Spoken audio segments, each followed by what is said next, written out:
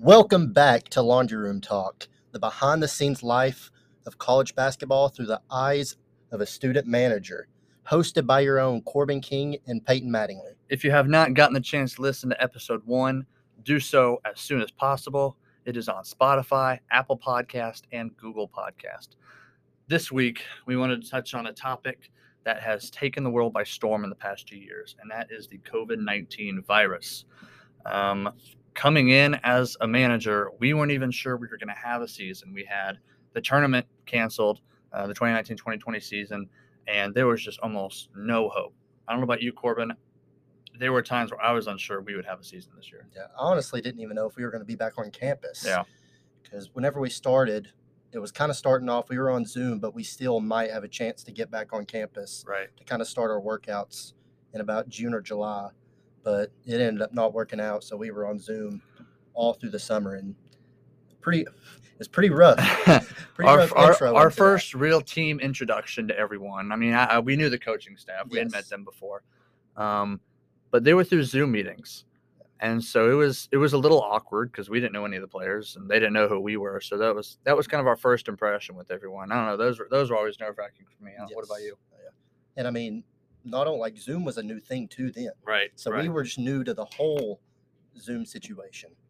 Absolutely. I remember the first time we really had to interact was we did a personality test, like the color test. Yes. And we had to go around and say what color we were and what our personality traits were. And we didn't know these people. So we were just, I think mine was, I don't know what my colors were, but one of the characteristics was strong under pressure. And I had to give a random explanation about how I was strong under pressure. I think I made something up. I don't know what was yours. I couldn't even remember. I just know it was nerve-wracking. Yeah, those Zoom meetings were they were interesting because every now and then he would announce who we would play, and that's what I was looking for. That was the most exciting. I want to know. Yeah, I want to know where we were going. But he kind of prolongs maybe the possibility of returning in the summer, and we were fortunate enough to return to campus in the fall and have in-person classes. Somewhat normal workouts. I think for the first month or so, we were split into groups. I think me and Corbin would trade off, doing one group or the other.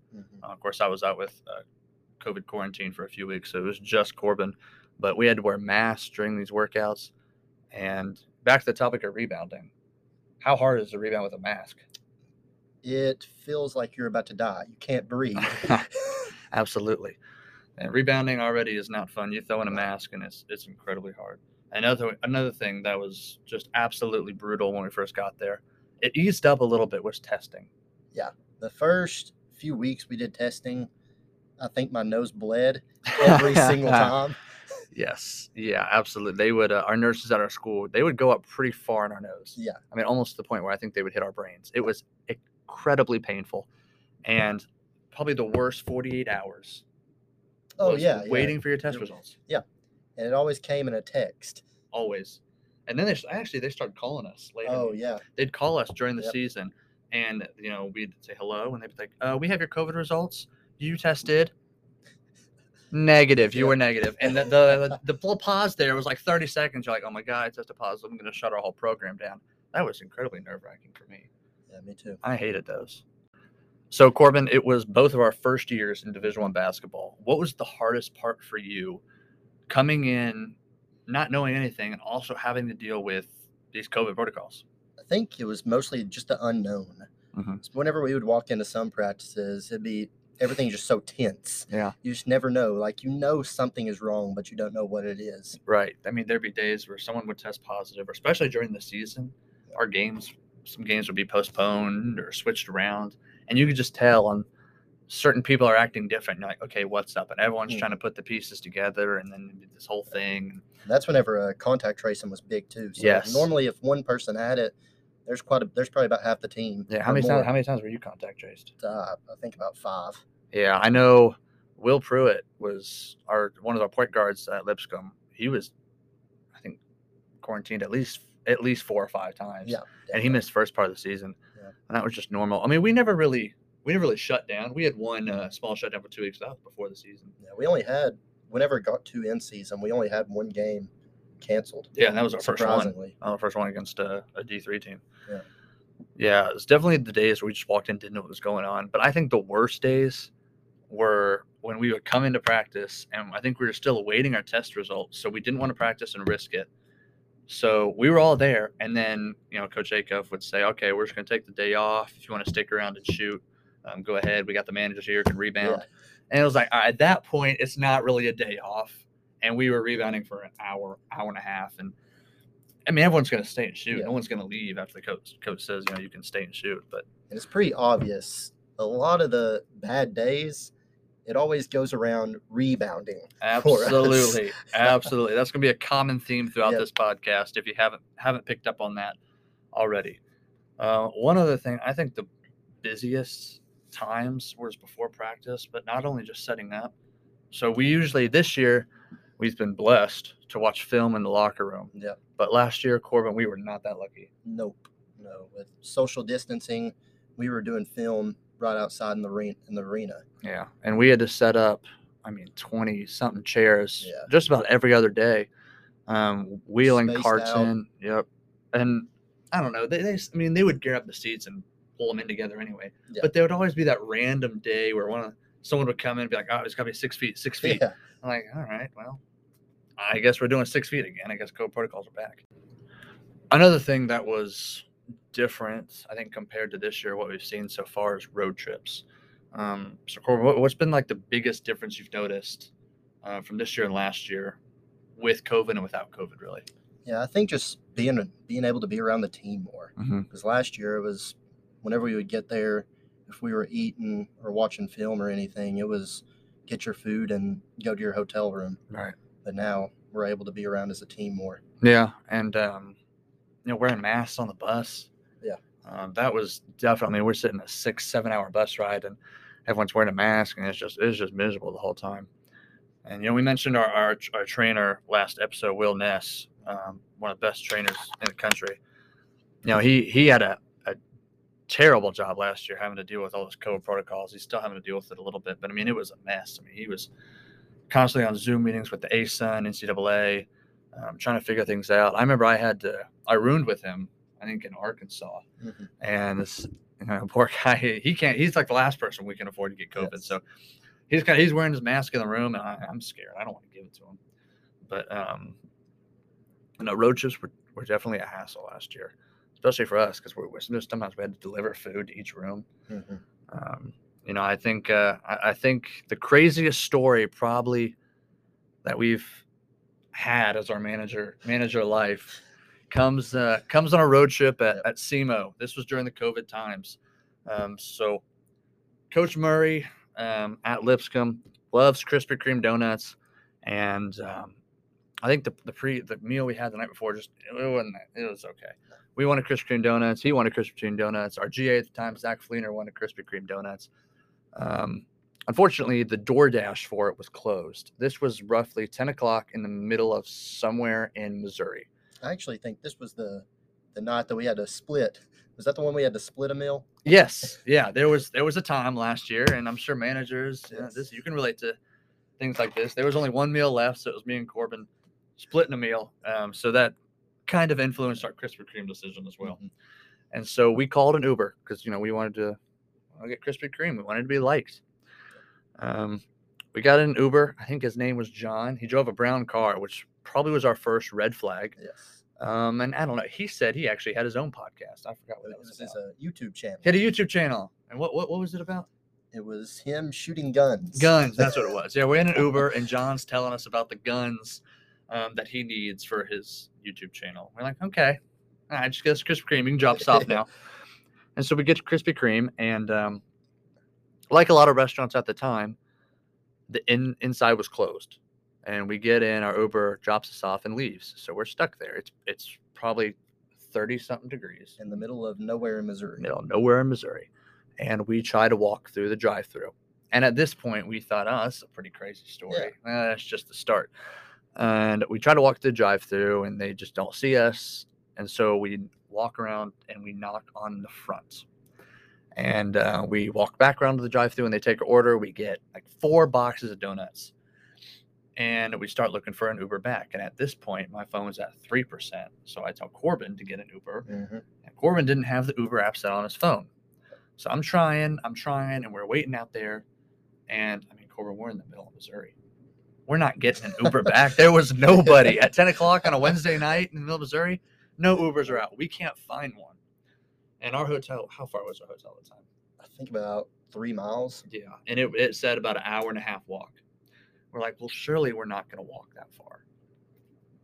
So we start walking, just see if we can pick up an Uber somewhere else for some reason. I don't know why we thought that would work. We were not going to call the team bus to get us. We weren't going to do that. And so we start walking, middle of Missouri. We're on the side of the road, 4 boxes of donuts, and my phone dies. And that's about all the source of transportation we had. It's like, okay, we'll just keep walking. Corbin's using his maps. Your phone was like at what? I think it was about at 10%. It was about to die. Yeah, so Corbin's phone's about to die. So we're on the side of the road, and I said, what if we got a hitchhike? Yeah. Why not? Kind of as a joke. Yeah, no, it was a joke. There was no way I was getting someone else's car. So I stick my thumb out, and this white trash, countryman, old pickup truck, beaten down, pulls over in front of us. Y'all need a ride? We're like, no, we just got an Uber. Thank you, though. Ha ha ha. He's like, all right. And then he drove off. And we're like, all right, I guess we're walking. So we keep going, and hour and a half walk. We started running. We're on the side of the highway. We can't see a thing. It's pitch black. Cars are inches away from us. Jaywalking everywhere. And we run a little bit. So we get back in about 45 minutes, and it was our hands are freezing. We're holding two bags of 48 donuts. We're taking turns. Holding these donuts. Yeah. I mean, this was, and the whole time we're thinking, I can't wait to tell the people this story. We're also thinking our phones are dead. They're probably worried about us. I hope they didn't call the cops or something or trying to reach us. We get back to the hotel. Everybody forgot we were gone. Yeah, we had no texts or calls or anything. Nobody cared. Nobody was checking in on us at all. I think they were really just happy whenever they saw us walking with donuts. I know. And then they had the audacity to say the donuts were cold. Yeah. That was probably the craziest story we've encountered as managers so far. By far. We're hoping for more. But overall, when I think of COVID, I think of that year, that story comes to mind quickly. Mm-hmm. And I think as far as more testing goes, the further we got on the season, if you didn't test positive, you were testing every day, and it was stressful. Going to the conference tournament, I mean, that was... Oh, yeah. It was tense. Whenever we pulled up, we had to go to North Florida before we got to the hotel. Every team had to test before they got there. Yeah. And if it seemed like if one person tested positive, we were done before we even could start the tournament. Right. And Jacksonville, they tested out of the conference tournament, so we knew it could happen. I mean, walk into this dark gym, set up in tents. Mm-hmm. I mean, especially as managers, we didn't want to ruin it for everyone. We didn't want to be the one to do it. And I mean, this is the first time the ASUN tournament was held at a single site. So everyone was testing there. You saw buses continually come in and out. Yeah. Luckily, we only had to test once. But that was definitely scary. And even this year, COVID wasn't really a thing. It almost felt like we were done with it. Yeah, it started that way. Yeah. It kind of now there's been some issues. There's about 2 weeks in a row where we were having somebody test positive. And that was throughout college basketball. Games were getting canceled left and right. Yeah. We had our Dobo, Jason Latch, and our assistant coach, Kevin Carroll, test positive before our first conference game. Mm-hmm. And so before that game, they sit at the front of the bench, and I'm walking into the huddle about 20 minutes before game. And usually Corbin and I are keeping game stats, lineup stats, and we sit at the end of the bench and make sure we can help with stools and everything else. Well, Coach Eastrom, another one of our assistant coaches, asked me if I could take the place of our Dobo and write down play calls from the other team. I was like, yeah, I'm not going to say no to that. And how long was this? Was this about probably 10, 15 minutes before tip-off? 10, 15 minutes before tip-off. No idea what I was doing. They just said, hey, just sit here. So I'm sitting at the front of the bench this game, scared from my life. I was sweating before that game. Luckily, it wasn't as hard as I thought it was going to be, and I was able to get through it, and we won. Yeah. And God, I felt like I knew I wouldn't do anything super important, but I felt like if we'd lost that game, it was almost on me. So this year, we've really got to take advantage of something we didn't get to do last year due to COVID, and that's the manager games. Mm-hmm. The manager games, It's all of the managers, ops, GAs. We get together the night before the real game. I say real game, but I think me and Peyton, we kind of take it probably to another we level. are the real game. Yeah, Manager come games on, is the come real on. thing. Come on, Corbin. Exactly. So the rules, the manager games, it's normally, ideally, it's played with all managers, but with us being at a smaller program, we can't travel. We don't have 5 managers to travel with. So we normally have to pick up our GA and ops guy. And on the road, these past few times we've been playing, we played Power 5 schools. And those teams, they're playing with about 8 to 10 guys. And I say we're picking up our Dobo and GA. That means we're picking just enough to play. We have So we got 5 guys for 40 minutes. 5 guys, 40 minutes. So how manager games typically works is the night before the game, it's typically after the team practices or late at night. You play 2 20-minute running clock halves, and you kind of decide the rules amongst yourselves. Yeah. But, it sounds like a pickup game. Well, there's standings, there's rankings overall throughout the whole country. I mean, there's 156 manager teams that have played a game this year. But let it be known, out of those 156 teams, no team has played more games than Lipscomb. Yeah. How many do we have now? 12. 12. I want to say 12. We're 8-4. Yep. And those 3 losses came to our Power 5 schools and Bellarmine. It's a good manager team. Not making excuses, but I'm pretty sure a lot of the games that we've lost, they might have picked up some former players or some red shirts. Every single game we've lost has been to a team that played with the walk-on, former player, or someone who's just 6 feet taller than us. And the only college experience that we have is our Dobo. Yeah, and he's Jason Latch, great player. He played at West Florida, but it's been a few years since he played, and some of these guys are just right out of college, just coming out of college. I know what's been your favorite experience playing manager games so far? I think it's just adding something to the road on road trips. Yeah, because normally it's just like we get to the hotel, and whenever we get done watching film or eating, we're done for the night. Right. And not gonna lie, whenever the players have been really interactive, so it's nice to have some attention. Absolutely. At first it was kind of scary because everyone was so into it. Yeah. We didn't do it last year. Yeah, we didn't know what to expect the first game. Luckily, we started off 4-0, and so by the time we lost our first game, everyone's interest had dropped a little bit. Yeah, but, man, that first one hurt though. Yeah, I'll tell you. So our first game was at College of Charleston. We were playing in a MTE, the Rising Coaches event there, and we were trying hard to schedule a game. We wanted to play. We wanted to play manager games. We wanted to do it last year, couldn't do it, so we were eager to get going. And we played Charleston. We got in the gym, started playing. I mean, they hit everything. Yeah, they weren't missing. We got down 21-2 quick. And I just remember dribbling the ball with Cord man, this sucks. I don't want to do this anymore. This is awful. We did end up coming back and winning that game, which of course got us on a high, and we just wanted to keep going and playing. Which with that game we had to switch gyms. Yeah, we did switch gyms, which may have benefited us because we had 5 guys in that one, and it gave us a little bit of a breather. But we played for. I mean, we tried to play every team we played against, whether they even had a manager game or not. I mean, a few teams played that just put it together, and that's the only time they've played all year. We've had some blowouts. Definitely had our fair share of tight games. Pretty sure on the road we've got to play. Yeah, every road trip. Just about, which has been nice. I think for me, one of the things I've enjoyed about it is just being able to play again. Yeah. Keep playing. It's good to stay in shape too. I mean, it's fun. It's low. I say it's low stress. And that's up for you to decide. We take it we want to win. Yeah. We take it pretty seriously. We have a Twitter account run by Corbin and I. We try to keep it almost like a mock of our real Twitter account. Yeah. GIFs and for game day tweets. We do live streams on there.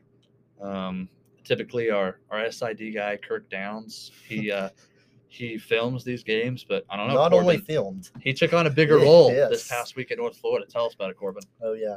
Well, North Florida, like I said, we're usually stressing to find another guy to play.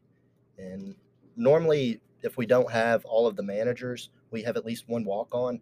But that wasn't the case this trip. So it was just me, Peyton, our GA, Will Acuff, and our Dobo, Jason. So we were looking for anybody to play with us, and Kurt Downs stepped up and filled that role. Who hadn't played a game all year. No. We were worried how he would do, but his number was called, and let this be a lesson. Always be ready. Always be ready. He stepped up, had some big play, had the game-winning steal assist. Yeah, game-winning steal and assist when the other team thought he was on their team and just threw it to him. But in the stat book, that's a steal. Yes, it is. But manager games has been one of the best parts, I think, of this year. It's really made this year different than last year. It made it very enjoyable. And I think the reason we take so much stress on it is there's an end goal to it. Oh, absolutely. Yes. There's a manager Final Four. Mm-hmm. Whenever the NCAA tournament starts, it starts off, I think, how many teams are in it? I think 64. Yeah. It starts off with voting until it gets to the Final Four. And that's where our Twitter account's going to come in big. Right. Is whenever we get to the voting. So if you're listening to this, follow Lipscomb Managers on Twitter and be ready to vote come March. Because we're going to need it. At a smaller school, we don't have the media tools like some of these bigger schools do. And if you're on our Twitter account, more than likely this week, you will be able to watch our live stream. Absolutely. Always be able to watch our games. We have our players. They come and commentate. They keep score. Yes. They've been real great in this, been very supportive. But our end game, we want to go as far as we can in the tournament. And so originally we thought we had to play a lot of games to qualify. That might have been my bad. Yeah. Corbin over here tells us we got to play like 15 games. I'm like, there's just no way. But we start scrambling. We're playing everybody we can. I mean, we're thinking about playing teams twice, driving 3 hours down the road to play teams. We did. We drove like 2.5 hours to play Tennessee Tech. Yeah. But whenever I was just doing it, I think I was just motivating the guys to get some games. Right, of course. And it's kind of funny every time we play another school, they come up and ask us, how do y'all play so many games? How do y'all got so many games in? Yeah. Bottom line is we had to play 4 games to qualify for the NCAA tournament. Yeah. And we did that in the first month. We thought it was going to benefit us too in the rankings playing this many games, but it really hasn't. If you follow Manager Games on Twitter, they post rankings. I mean, it's real official. It's a growing thing. People know about it, but it's fun. It's it's a good way to meet the other team's managers, talk, and play a little basketball before the big game. Yeah, I think whenever we're all trying to get into coaching. Yeah. So I think whenever we're playing those, like we're playing a pickup game, but we don't really know. Maybe these guys are going to be going for the same job, right? Working on the same staff as each other. Right. It's a good way to network and market yourself, meet other people, and build connections in the coaching world. Yep. So I think that's all the time we have for this one. Be on the lookout for new episodes coming every Wednesday. If you have not listened to episode 1, again, it is on Spotify, Apple Podcast, and Google Podcast. Be sure to follow us and subscribe on those accounts. Follow us on Twitter at Talk Laundry. And join us next week. We'll have our first guest speaker live with us on this podcast. Thank you for listening. This is Laundry Room Talk.